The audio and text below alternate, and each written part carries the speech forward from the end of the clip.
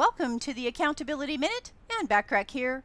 Today we're talking about tip number 4 for being even more productive, which is to avoid multitasking. Now this might sound like an odd way to increase productivity, but it's actually pretty accurate. In most cases, multitasking just distracts you from doing your very best on one particular task at a time. Therefore, you can actually expect to get more done if you forego multitasking and simply focus on the job at hand. Always remember to prioritize and make sure that you focus on the most important job, the jobs that no one else can do because you've delegated those away. Keeping a time log can be useful to get a reality check on what you are really spending your very valuable time on during every day.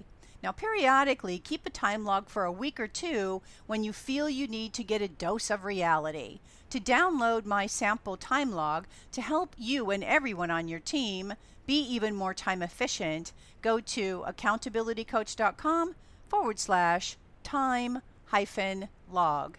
Simple instructions come with this to help you figure out how to use it. It's pretty simple.